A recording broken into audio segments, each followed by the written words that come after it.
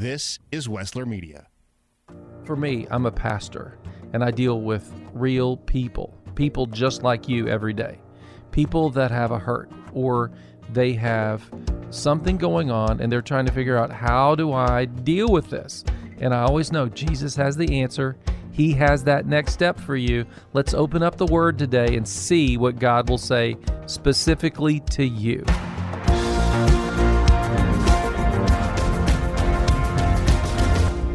I want to ask you a question. Who is it that helps motivate you? Who is it that you're doing life with that is motivating you to grow spiritually? A recent study from Barna, a Christian group that studies Christianity, what's going on in our culture and our world, a recent study from this past year revealed that 2 in 5 Christians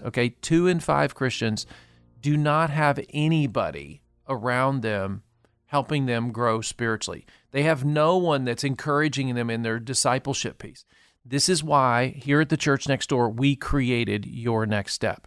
We wanted to come along beside you every day. And so I know it's not perfect, but I want to be with you in this. That's why we ask you, go to yournextstepnow.com and share with us what you're learning, how you're growing, because we want to do this with you. See, we want to take that down. We want to get rid of those 2 and 5. We want to begin to say every Christian in our community, every Christian around the world, they have lots of people around them helping them grow spiritually. Today, we're going to look at 1 Thessalonians chapter 5, and it says, "But you, brothers and sisters, aren't in darkness. You're not alone. You know that Jesus is returning." See, whenever we talk about growing spiritually, we talk about the importance of the motivation and the encouragement of relationship. That's why we at the church next door are here with you. Invite other people to download the podcast. Join us every day in the prayers. Sign up for our free materials. We want to help you grow spiritually. We're here with you, and we love you. God bless you. See, it was the Holy Spirit that brought you into a church for the first time in your life. The Holy Spirit said something's not right, and it directed you. I've had people tell me all the time. They say, I've been driving past this place, and I keep feeling like I'm supposed to pull in. I'm supposed to pull in. I'm supposed to pull in. And then finally they pull in. That was the Holy Spirit. I will tell you this. You can tell the Holy Spirit no for a long time, and then He'll take your no. Don't do it. Don't do it. If God has been convicting you of a sin, do not give Him the Heisman forever. You know what I'm saying? It's time. It's time to relent.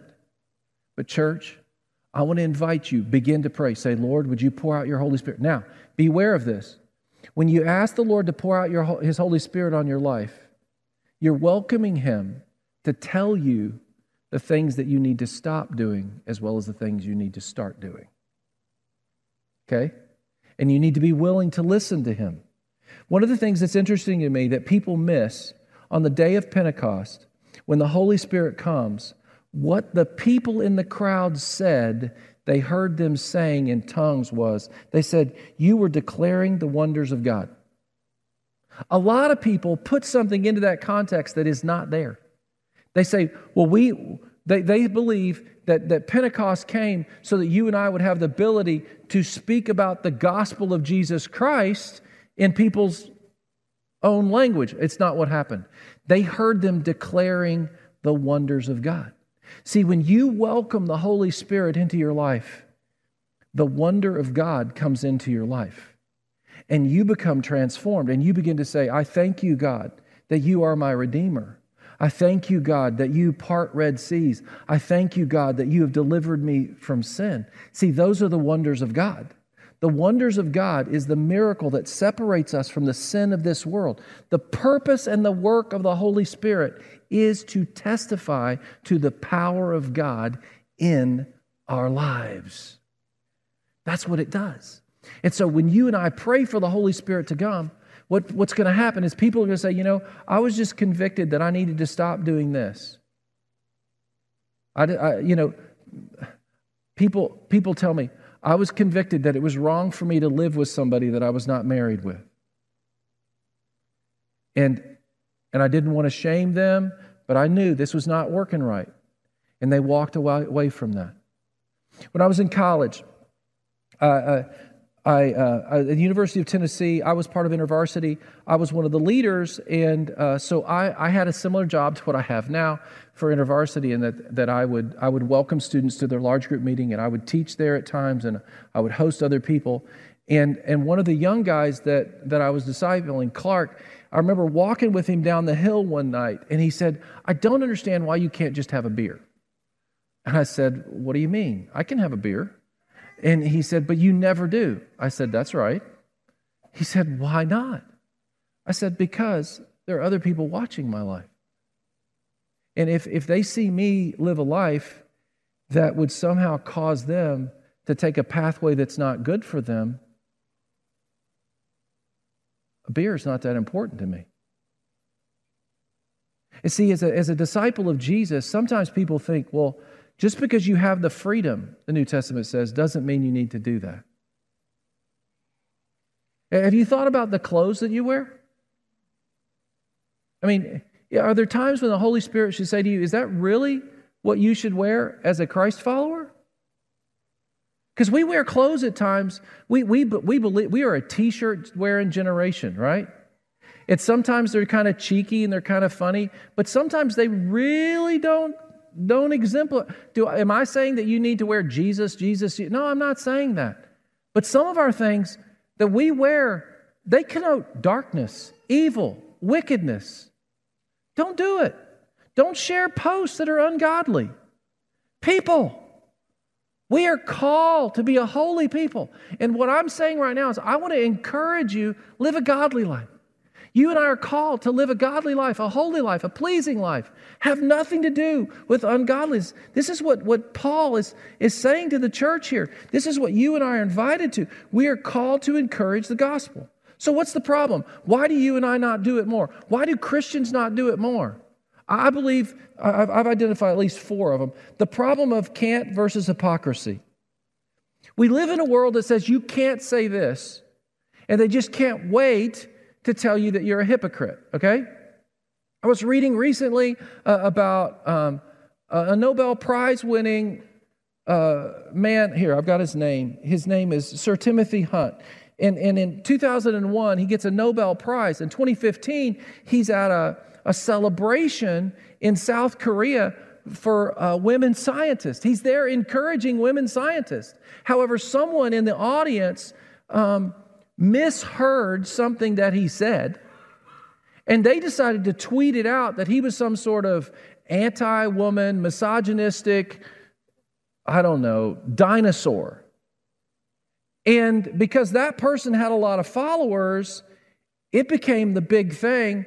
They tried to take away his Nobel Prize. They got him removed from multiple things, and he had to go in hiding for 2 years for the truth to come out, for all the people that were in the room to say, no, he never said that.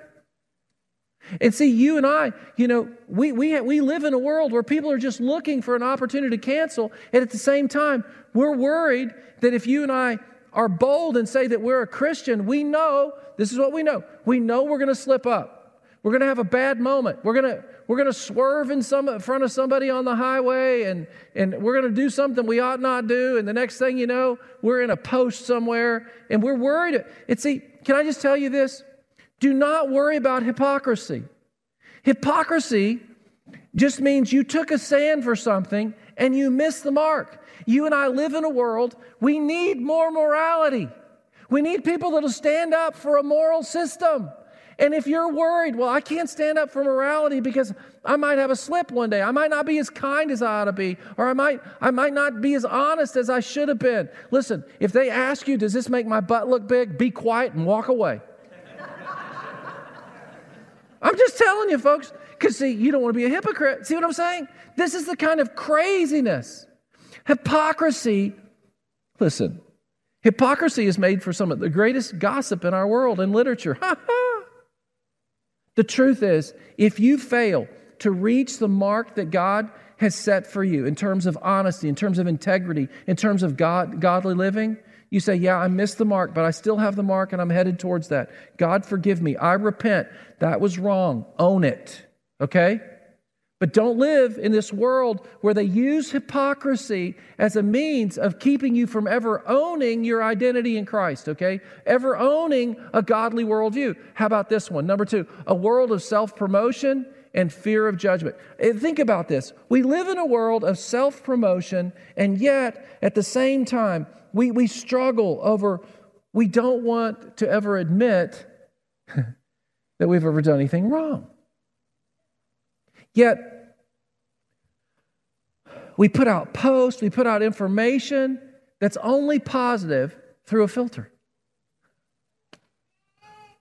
We don't want other people to judge us, yet we put ourselves out there, and then we ask them, what do you think about what I'm doing? And then we say, listen, can I just tell you, everybody likes judgment. Let's be honest. We just want to be the judge. This is why Cheesecake Factory is so successful. We want to look at all their list of cheesecakes and say, okay, I'll judge which one is the best, right?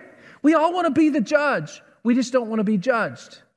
And the truth is, there is one judge, and he judges as the creator of the universe, right? And yet, what's his standard of judgment? It's Jesus. So if you're better than Jesus, you get a passing grade. If you're not as good as Jesus, sorry, don't make it. So that's why you and I say, guess what?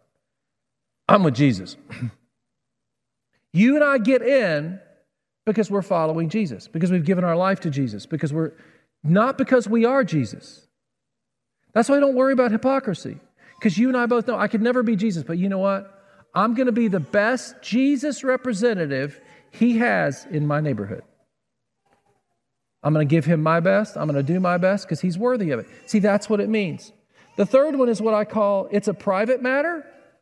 And this is really kind of our generation currently. What we find is Barna is this research group. They research Christians, and 56% of Christians tell Barna that their spiritual life is entirely private.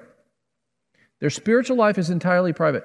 Now, this is devoid of looking at the New Testament, where Jesus invited Peter, James, and John, Mary, Martha, all these followers into a group to do life together.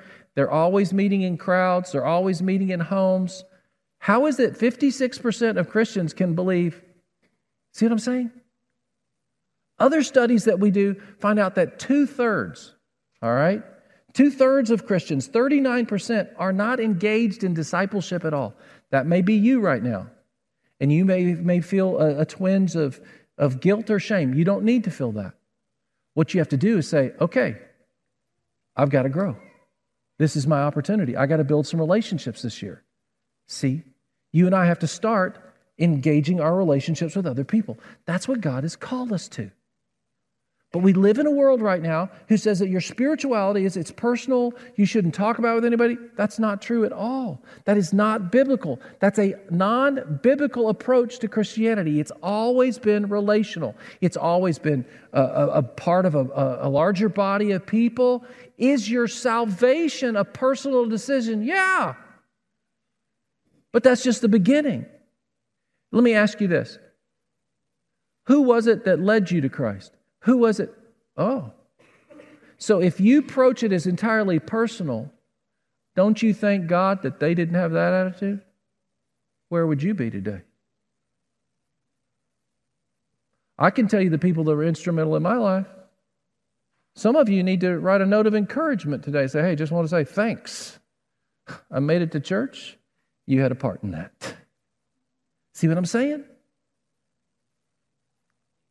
It's just a lie from our generation trying to hold us back. How about this one? The last one is learned helplessness. You say, well, what is learned helplessness? There's two kinds of learned helplessness. This is a psychologist, American psychologist is the one that discovered this, or he wants to take credit for it. You know, pain. So if every time you apply for a job, you get rejected, the pain gets great. And every time that happens, you get to a point and you're like, well, I'm just not going to try. I'm just going to sit at home. Right? And then you look at it, and if we give you an unemployment check that's good enough that it's just the same as if you got the job anyway, well, you're not going to go for the job, right? But there's also another learned helplessness, and this is the one that you and I have to think about. So if if you never have to make your own breakfast, Mama always makes your breakfast for you, and you don't know how to make breakfast? I had a guy at college like this. His mother always did his clothes. He would mail his clothes home from college. She would wash them, fold them, press them, and mail them back to him. That's called learned helplessness, isn't it? Wouldn't you want to marry that man? I mean, the first week of marriage, let me introduce you to the wash machine, sir. Right? If your kids have only seen car keys that beep the door open, they'll never know how to put a key in. And you need to know, their first car needs to be a car with a key. Because do not spend so much money. Oh my gosh, your insurance rates will go up. Buy them something from Craigslist or the little old lady down the street. Get her old car. You see what I'm saying? Learned helplessness comes to... Now this is what's happened. Can I tell you this? There's a bunch of Christians that have gone to church and they've been told all you got to do is sit there and throw your money in the plate. And they have learned helplessness. They do not know how to share their faith. They do not know how... Let me tell you something. My daddy taught me how to work from the time I was this big, so that one day when I'm this big, I can be a man that takes care of myself. And spiritually, you need to know how to share your faith. Spiritually, you need to know how to encourage somebody else. Spiritually, you need to know how you got saved and how someone else can be saved. But more than that, you need to know, well, why should we be baptized? Why should we want the Holy Spirit? Why should we fill in? How do you get free of an addiction? How do you get free of depression? Did you know that the gospel of Jesus Christ is applied to all of this? Jesus didn't just save you to give you eternal life so you can live like some sort of self-centered, ungodly person living on cheap grace. It's a lie. They've created some sort of broken Christianity. Will have nothing to do with it in this place. Nothing to do with it. You were called to be bold, confident, encouraging other people in the love of Jesus Christ.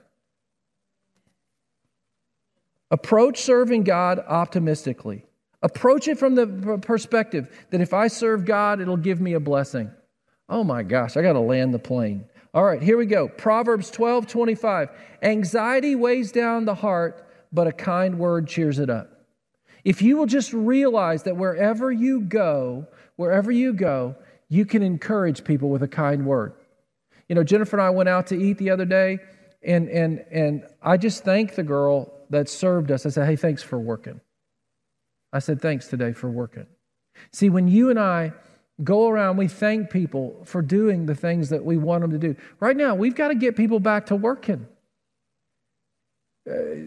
We shouldn't be afraid of work. Work is the best thing for you. What's interesting, when we read the Scripture, there's these one another commands. Again and again, it says one another. It says not only encourage one another, but the Scripture also says love one another in John 13. Welcome one another in Romans 15:7. Confess your sins to one another in James 5:16. It keeps going on again and again, one another. Why? Because we're in relationship and we're to help one another. Listen to Philippians. Therefore, if you have any encouragement from being united with Christ, any comfort from His love, any common sharing in the Spirit, any tenderness and compassion, then make my joy complete by being like-minded, having the same love, being one in spirit and one mind. Do nothing out of selfish ambition or vain conceit. Rather, in humility, value others above yourself.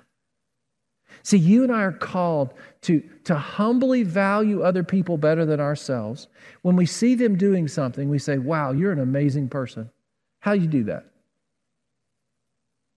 How are you doing that? How do you keep going in the midst of a world that's so negative, so grumpy, so depressed? How do you do that? You know, you encourage one another. Say, I'm so proud of you. Some of you are still working 12-hour shifts, caring for people in hospitals. You're doing nursing care when there's stress in the world. I'm so proud of you. I'm so proud of the way that you've shown up. I'm so proud of the way you share your faith in the midst of that. Loving people, praying for people. Way to go. Humbly value others first. In 2 Timothy chapter 3, it says, but mark this, there will be terrible times in the last days. And he goes on, he talks about how there'll be lovers of money, lovers of pleasure, lovers of self. I mean, Paul says to Timothy, in the last days, this is what it's going to look like. And every day when you and I open up the world in which we live in, we see the last days. And I want to give you an encouragement. How do we approach the last days? It's in 1 Thessalonians. It's written to you and I, brothers and sisters. We're part of the body of Christ. Way to go. But you, our brothers and sisters, are not in darkness so that this day should surprise you like a thief. You are all children of the light and children of the day. We do not belong to the night or to darkness. So then, let us not be like others who are asleep, but let us be awake and sober. For those who sleep, sleep at night, and those who get drunk at night. But since we belong to the day, let us be sober, putting on faith and love as a breastplate, and the hope of salvation as a helmet. For God did not appoint us to suffer wrath, but to receive salvation through our Lord Jesus Christ. He died for us, so that whether we are awake or asleep, we may live together with Him. Therefore, encourage, parakaleo, one another, and build each other up, just as in fact you are doing. What I love about this passage is it says, listen, you and I may be living in the last days. Don't worry about it. He uses the same language here, very similar language that he uses in Ephesians chapter 5 when he says, you're pushing against spiritual forces of darkness. And he says, put on the full armor of God. He describes how you and I have to put our hope in God, in our salvation that comes from Jesus. The breastplate of righteousness, it comes from Jesus Christ. And you and I, we go out every day into battle. Let me tell you something. Soldiers don't put on their uniform because life is easy. If you've been given a gospel of grace and a gospel of happiness, you've been lied to. We live in a world of darkness, but the world around us needs the light that you and I have. If you had a flashlight and there was no light on, wouldn't you share the light? Share the light. Become an encourager. Challenge other people. Trust in Jesus is the best decision I ever made. Look to God, worship God, serve God, go with God. God is the answer for the world today. Be encouraged and follow Him. Live for Him. Don't give up. Don't back down. Keep going. You're in the right way. Stay in this lane. It's the narrow lane, but it's a good lane. It is the way, the truth, and the life. Follow with me as I follow Him. That's the encouragement that you and I need. That's the encouragement the world needs. Don't give up on it. Lord, today as we leave this place, may we carry your grace, your love, and your hope with us. And God, may we carry the pack. Let us be fully aware of the armor we wear. For we are standing against the gates of hell. We oppose the lies of this world. We stand in the truth that Jesus, you are the way, the truth, and the life. In your name we pray. Amen. Missed part of the show today and want to hear more? Well, you are invited to download and subscribe to Your Next Step on all major podcasting platforms. You know, prayer changes our lives. Prayer of agreement is powerful. Well, we're together right now. What are we waiting for? Can we just stop right now and take a moment to pray? Today, let's take a moment and just really ask for God to make us holy, to consecrate us as instruments for His good. Lord, today we want to take a little bit of time just to consecrate ourselves before you. Now, we know that's a big word, God, but it means that we're set apart and that we're made holy. And your scripture says that we are set apart and made holy and pleasing to you. Your word says that we are to be instruments of righteousness. Your word says that our bodies are to be a temple for your Holy Spirit. So everything that your word says is that we are invited to be like a kingdom of priests that are holy and special. And so right now, God, this is what we're saying. If there's anything that needs to be cleansed, cleanse us. We know that in the days of old, when there was a temple, that it took days to consecrate the temple. And we're telling you, we want you to consecrate our lives. And if it takes days, let it be days. God, begin to remove anything from us that would make us unworthy of being a holy instrument for you. We want to serve you, and today we want you to know we've said no to the world. We are part of your kingdom of light, and we present ourselves, and we are so happy and excited that you would consider us worthy of being servants in the house of the Lord. And today we declare that our minds are holy for you, that our tongues are holy for you. May our words be holy and blessings wherever we go. May our eyes only look on that which is holy. May our ears only listen to what that is pleasing to you. May we sing songs of praise. May we bow before you. May we lift our hands before you. May everything about our bodies and our thought life, everything about us be pleasing to you. Let us learn to celebrate you and honor you, for you are worthy. In your name we pray. Amen. Hey, thank you for praying with me. You know, I believe prayer is powerful. We should pray first and ask questions later. And if you'd like to be a part of the prayer ministry or part of this ministry, I ask you to go to yournextstepnow.com. That's right, yournextstepnow.com. Give us your email address, and we'll give you our free ebook. It's a prayer guide, a daily prayer guide right there for you every day. Be a part of the ministry of the Church Next Door and Your Next Step. This has been Your Next Step, a ministry of the Church Next Door in Columbus, Ohio. We hope this has been an encouragement to you as you seek to have a deeper faith in Christ. If you'd like to hear today's show again or share it with a friend, look for Your Next Step on all major podcasting platforms. We'd love to see you soon at the Church Next Door. Easily find our service times and our app. I'm Pastor Doyle Jackson. Join us again next time for Your Next Step.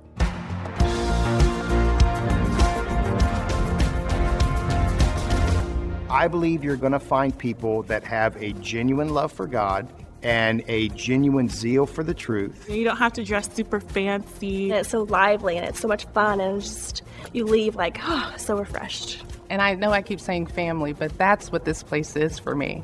It's family. I'm Doyle Jackson, pastor of the Church Next Door. People keep telling me how good it is to worship God together again. Well, come join us. Visit us online at thechurchnextdoor.org. Stories are a way we relate to one another. It's hard to underestimate their importance. Wessler Media is here to help you preserve those stories that you hold dear. We'll produce a personal podcast, an audio scrapbook that will preserve those memories for generations to come. Get in touch today. Call toll-free or text 1-833-38-STORY, 1-833-38-STORY, or visit WesslerMedia.com. That's WESSLER Media.com. The production you just heard was carefully crafted at the studios of Wessler Media. For more powerfully engaging podcasts and other audio content, visit WesslerMedia.com. Stories of overcoming adversity, intense and unexpected twists and turns, education, encouragement, and plenty of those, did you hear that, moments. Hear more and talk to us about creating your own podcast, from large and detailed projects to smaller, more personal-sized productions. That's WesslerMedia.com. WESSLER Media.com.